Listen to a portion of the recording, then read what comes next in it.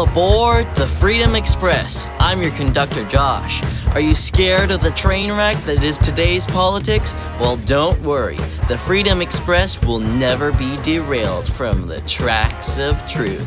And okay, yeah, I'm out of train analogies there. But if you want to express your opinion or send in a question, make sure you do that at Freedom Express Podcast on Instagram. Follow me there.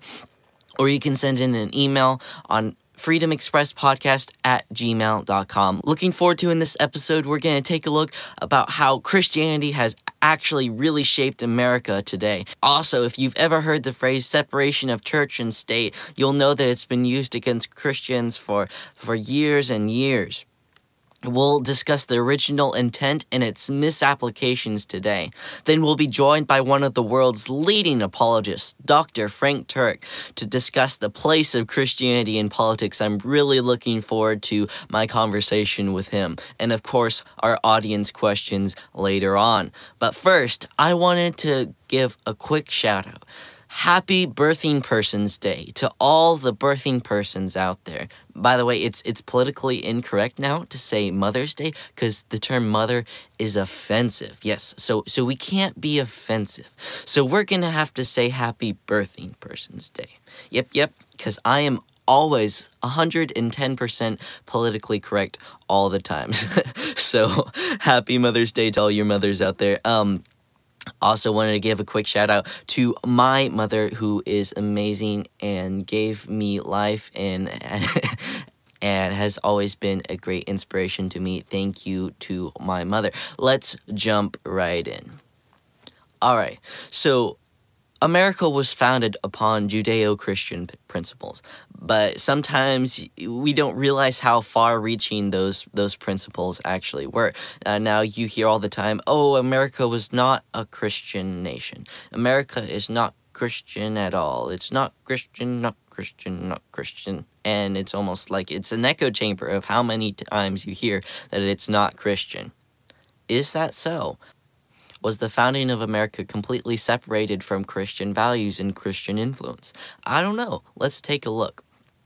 So one thing that originated in a Judeo-Christian teaching in the Bible, which I didn't actually realize until I did some research, is the Republican elective form of government. Now, first, I want you to remember that we are not a democracy, as America is not a democracy. And you might not actually know that listening to Joe Biden, but here's something that James Madison said about democracies, just to keep this in your brain.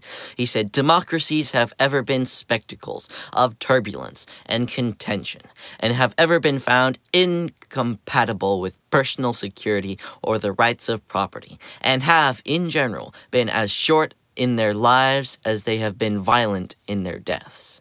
Yikes, that's scary. Now, this is a quick side note, I'm sorry, but remember when there are people pushing for the abolition of the Electoral College to have straight democracy, this is what the founders were talking about. So, here's another line by John Adams. It says, remember, democracy never lasts long. It soon wastes, exhausts, and murders itself. There was never a democracy that did not yet commit suicide. All right, so that's really scary.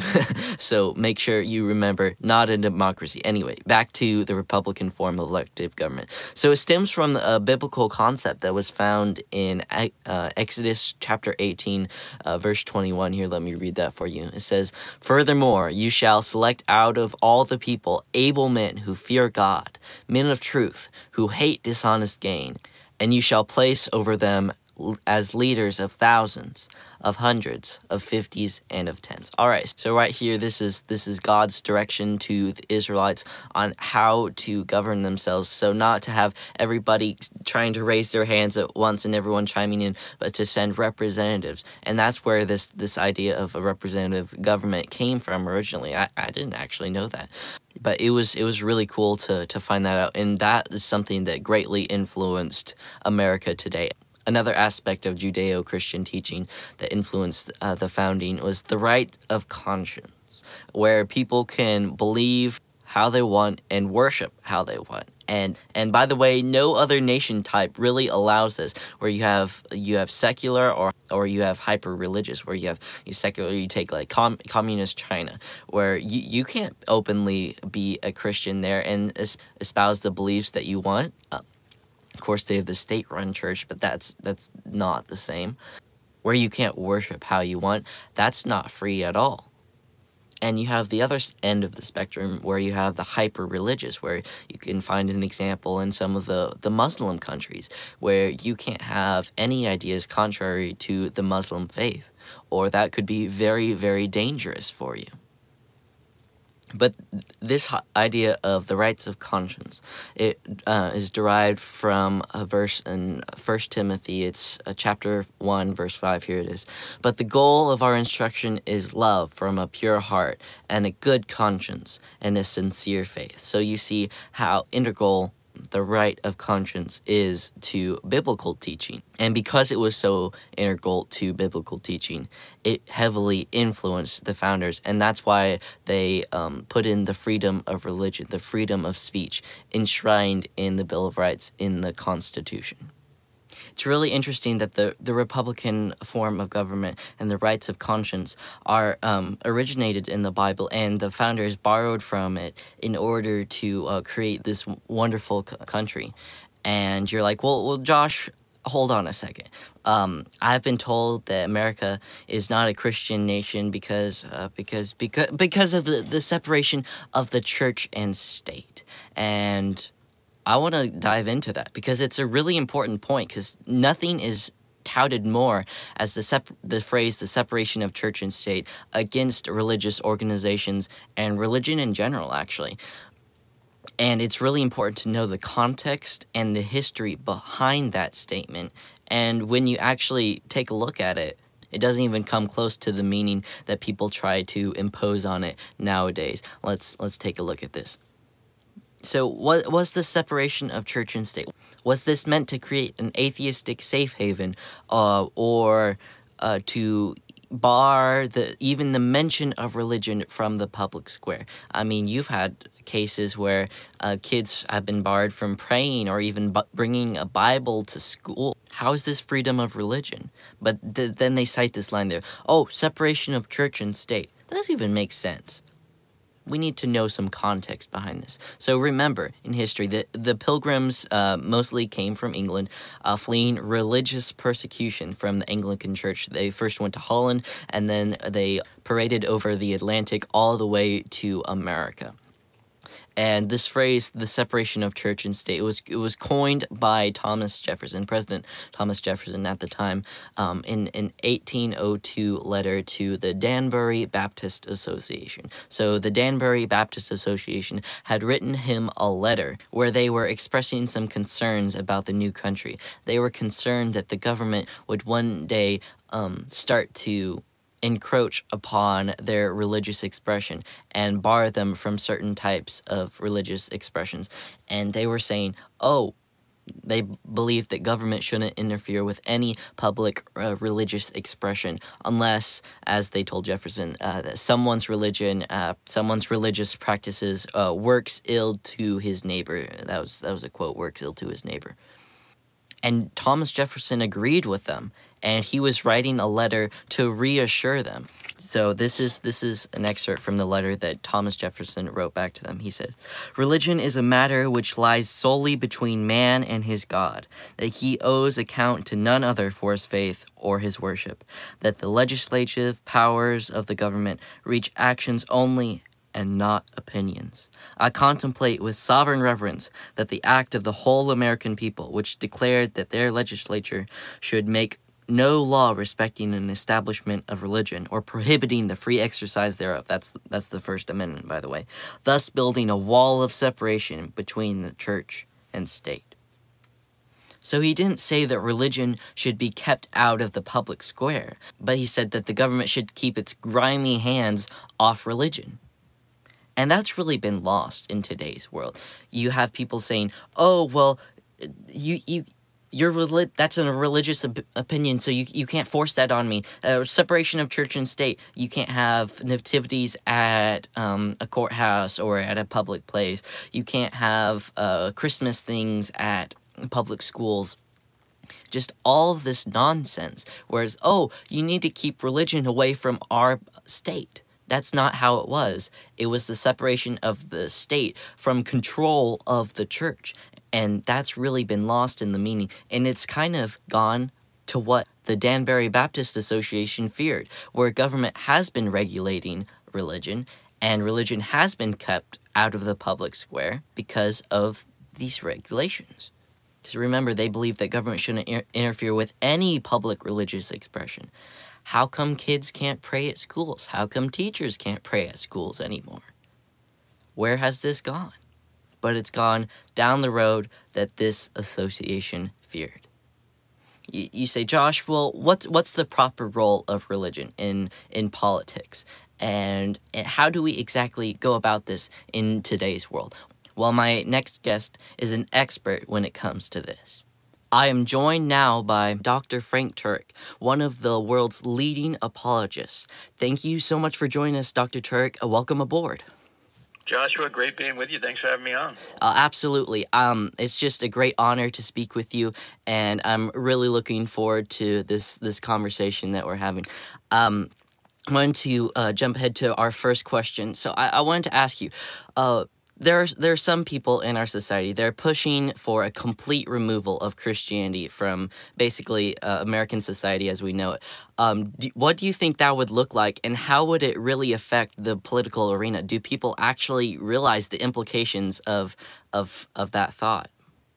No, I don't think they realize it. And by the way, that would be a moral position to say that anybody religious can't be involved in politics. And the question is, where do they get that from? And why do you think that's true? Why would you want to exclude a majority of the population, really, from being involved in any sort of political activity? That wouldn't seem to, first of all, be fair, number one. Number two, it wouldn't be wise, because where do you get your morality from to begin with? If there's no God, Joshua, as you well know, there's no ultimate right and wrong. Everything's just a matter of opinion. And so if you divorce a nation from that standard, from God, then you really have no way to secure human rights. You have no way to secure goodness being put into the law. You may get it inadvertently from unbelievers having the common grace that we all have to basically know right from wrong, and that may seep its way into law, but that would sort of be accidental. You really need believers to say, no, this is really what's right, and here's really what's wrong, and we ought to legislate according to that. And maybe what I ought to do is draw a distinction between religion and morality, Joshua, because so often that's confused. Mm-hmm. We are not tasked to legislate religion through our government. In other words, when we say abortion should not be legal, that's what Christians and other pro-lifers would say. We're not imposing a religious point of view merely. That's not just a religion. We're not just saying, well, the reason you shouldn't abort your children is because we have, we're all Christians, or we're all Muslims, or we're all Jews. We're not saying that. What we're saying is that since there is a God and killing people is wrong, you ought not kill innocent human beings. That's a moral position. Whether or not you subscribe to any type of religion, that particular prohibition to murder people is wrong because God exists. Now, you don't need to believe in God to believe that. You don't need to be a Christian, Muslim, or Jew to believe that. You just have to have God existing in order to justify that murdering innocent people is wrong. So there's a difference between legislating religion and legislating morality. We're not trying to tell people where, when, how, or if to worship. That would be legislating religion. But we can't avoid telling people how they ought to treat one another, and that's legislating morality. And all laws legislate morality. Every law declares one behavior is right and the other behavior is wrong, or the opposite behavior is wrong. And what Thomas Jefferson and the founders of this country found out was the best way to establish a nation is to ground it in God. We hold these truths to be self-evident, that all men were created equal and endowed by their Creator with certain unalienable rights. Among these are life, liberty, and the pursuit of happiness. But they didn't want to set up any sort of Christian denomination. They didn't, or a national church. They wanted to have the moral absolutes you get from God without forcing people to be part of a particular church or religion.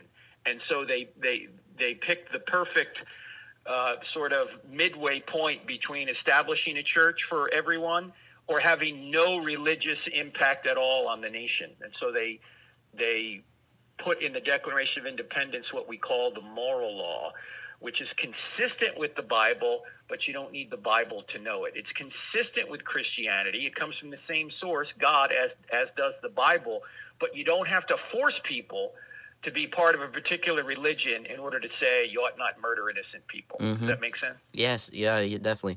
And I think that concept of the freedom to choose how we worship and to choose religion. We don't have the freedom to choose morality. That's not enshrined in the Constitution, but it is to choose our religion. Speaking of freedom, what would you define freedom as, and how is it actually a biblical concept in American terms? Well, freedom is in my view anyway, and I think this is the Christian view, freedom is having the ability to do what you know you should do, not what you might want to do at all times.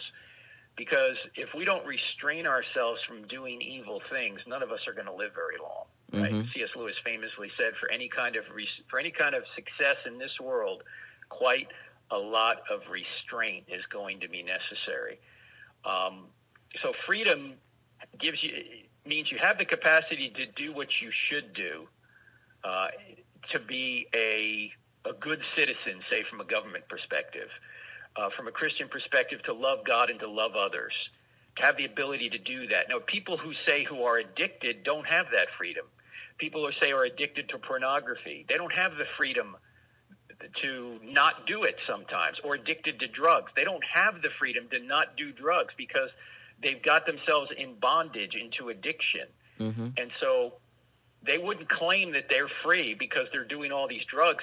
Many times they don't want to do drugs, or they don't want to do pornography, or they don't want to overeat, or whatever their addiction is, because they're in bondage to that. Now, of course, Jesus famously said that you shall know the truth, and the truth will set you free. Now, that implies that if you don't have the truth, you're in bondage. You're in bondage to your own sin, your own desires. And so the way that we can truly exhibit freedom is to trust in Jesus, who gives us then the power to resist things we ought not do. That's true freedom. Doesn't mean we're perfect, doesn't mean we're never going to sin, but he gives us the power to do things that we should do and avoid the things we ought not do. That's what true freedom is. You ask any addict if they're free, and they're going to say no. Yeah. And it's really important to have that concept of, I'm free to make the right choice, I think is one way we should view it, instead of free to make any choice that I want to. I did want to ask you this question in kind of postmodern terms, where that may be true for you, but that's not true for me, and where truth is deemed basically subjective. How are we to approach people about the truth of Christianity and politics? Well, when they say things like that, what you need to do is ask them a question. If they say there's no truth, what you want to do is ask them, is that true? Because it's actually a truth claim to say there's no truth. And we talk about this at quite length in our book, I Don't Have Enough Faith to Be an Atheist. And that is, there are many self-defeating statements in our culture. There is no truth is one of them, right? Because it's a truth claim. It would be like saying I can't speak a word in English, Joshua. Like if I were to say that, you would say, hey, you just used English to say that. What are you doing? So there are many self-defeating claims. When people say it's true for you but not for me, you want to ask them, is that true for everyone? Because if true for you but not for me is true for everyone, then true for you but not for me can't be true because it's true for everyone. It's a self-defeating claim.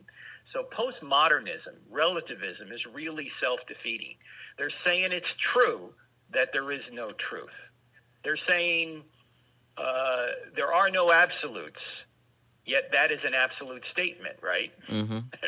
They're doing exactly what they say can't be done. Or if they say all truth is relative, you would ask them, is that a relative truth? Because it sure sounds absolute to me. If they say you ought not judge, you're going to ask them, then why are you judging me for judging? See, because that's a judgment itself, to say you ought not judge. Now, Jesus didn't just say don't judge and stop. He went on to say, judge not lest you be judged. And then he said, take the speck out of your brother's eye, which involves making a judgment. So he's not saying don't make judgments. He's saying don't judge hypocritically. You know, if you've got that problem in your life, go fix it, then go help your brother. But it would be completely ridiculous to say don't make judgments because, number one, it's a judgment itself. And number two, we'd all be dead already if we didn't make judgments. We make hundreds of judgments every day between good and evil, right and wrong, safe choices from dangerous choices. So judgments have to be made. And yes, there is truth. To claim there is no truth is a truth claim. And Joshua, I know many of your listeners are young people. They're in school right now. Why would you go to school if there was no truth? What are you there to learn? You're there to learn truth. Allegedly, right? That's why you go.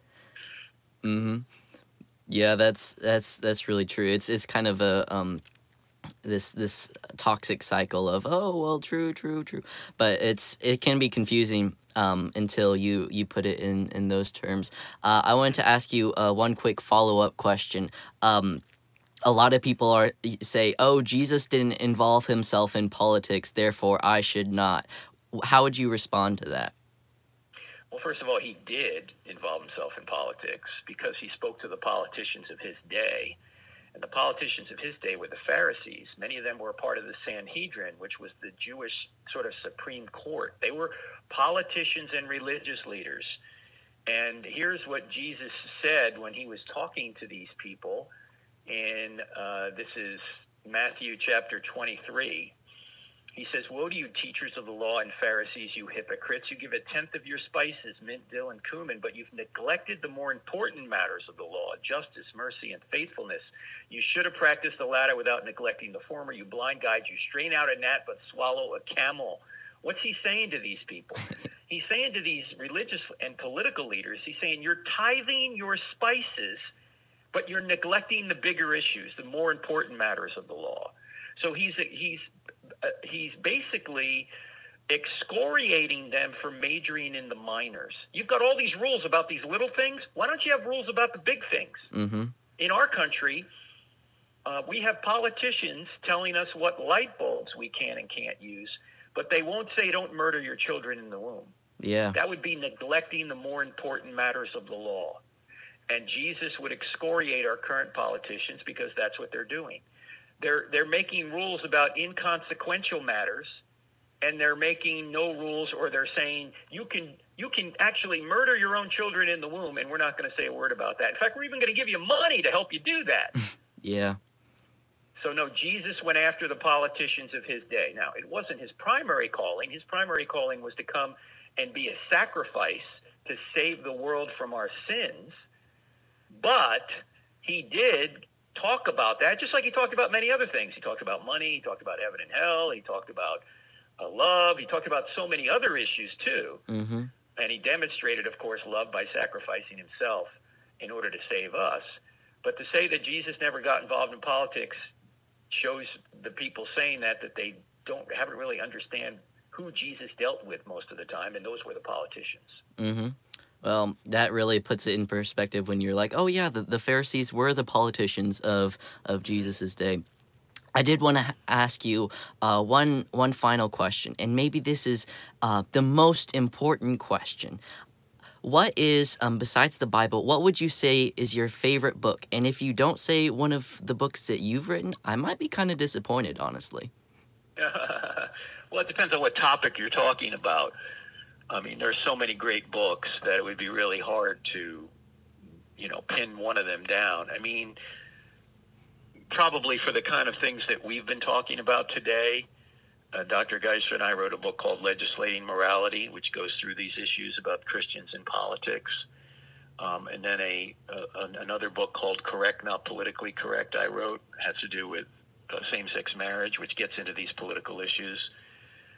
For books on Christianity, as you know, we wrote the book, I Don't Have Enough Faith to Be an Atheist. That's evidence for the Christian faith, and Stealing from God, Why atheists need God to make their case. But books outside of what I've written, there's no better wordsmith on some Christian issues than, say, C.S. Lewis.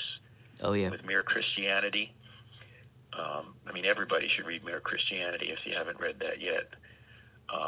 There's good books out there right now to help you navigate the culture on some of these issues. One was written by my friend Greg Kokel called Tactics. I don't know if you have that book.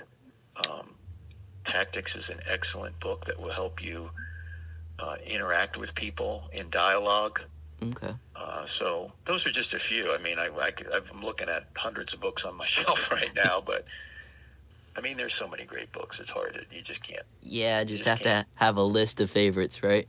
That's right. You have to have a list of favorites because there's too many of them, and there's too many different topics, really. That's definitely something to check out there. Thank you, Dr. Turek, for all of your time and all of your awesome wisdom there. That was a really good interview. Thank you. Make sure you check out his website, crossexamine.org, and also his famous book. I Don't Have Enough Faith to Be an Atheist. That's a good. That's a good read as well. Thank you, Dr. Turek, for your time. Thank you for joining us. Thank you, Joshua. Thanks for having me on. Of course, it's been a pleasure. Well, I'm so glad that we got to have that conversation with Dr. Turek. Also, he has a YouTube channel that's pretty awesome. Make sure you check that out as well. Well, Mr. Ronnie, how about you hand me some questions? All right, so we have a question here from Garrett. And Garrett asks, what is your third favorite fruit? Well, you know what? That's an interesting question. I don't believe anybody's ever asked me that before. So props to you, Garrett, for originality. I'd probably say apple. Apple sounds like a good third favorite fruit to have. Thank you for the question, Garrett. Mr. Ronnie, what's the next one? All right. Oh, here it is. Here's a question from Amanda. On your last podcast, you mentioned you thought we were deep in step 4 of the communist plan to overtake America. Do you think we are able to step back and make changes, or will we always remain at this step? Is there hope of stepping away from the communist plan? And as a reminder, if you don't know exactly what Amanda is talking about, make sure you check out episode 3 of Freedom Express. We went into this in detail, but I'll just overview real quick. So the 5 steps to the communist plan for a takeover of any country is 1, divide the people, 2, create the appearance of popular support, 3, neutralize the opposition, and 4, precipitate mob violence. The last one, 5th, is create the semblance of revolution. We are on step 4 in America. If you want to learn more, check out episode 3. As far as taking away, I believe the best thing that we, as average Americans, can do is not shy away from this topic, not call it some crazy conspiracy theory, and raise awareness. Because I think the more people realize what's going on, the less likely we are to fall into the trap. And I think it's a good thing for us to promote unity on this, not the fake manufactured unity that a certain political party is pushing, but true unity of, no, this is not what we want as Americans, and we will not accept it. Stand up and say, no, we will not stand for this awful plan to kill America. Great question, Amanda. That was really good. Thank you guys so much for sending in those questions. Remember, always send them in at Freedom Express Podcast on Instagram, or email is freedomexpresspodcast@gmail.com. Make sure you send those in. Well, this has been another great episode of the Freedom Express, if I do say so myself. And make sure you tune in next week, next Tuesday, and we will see you then on the Freedom Express.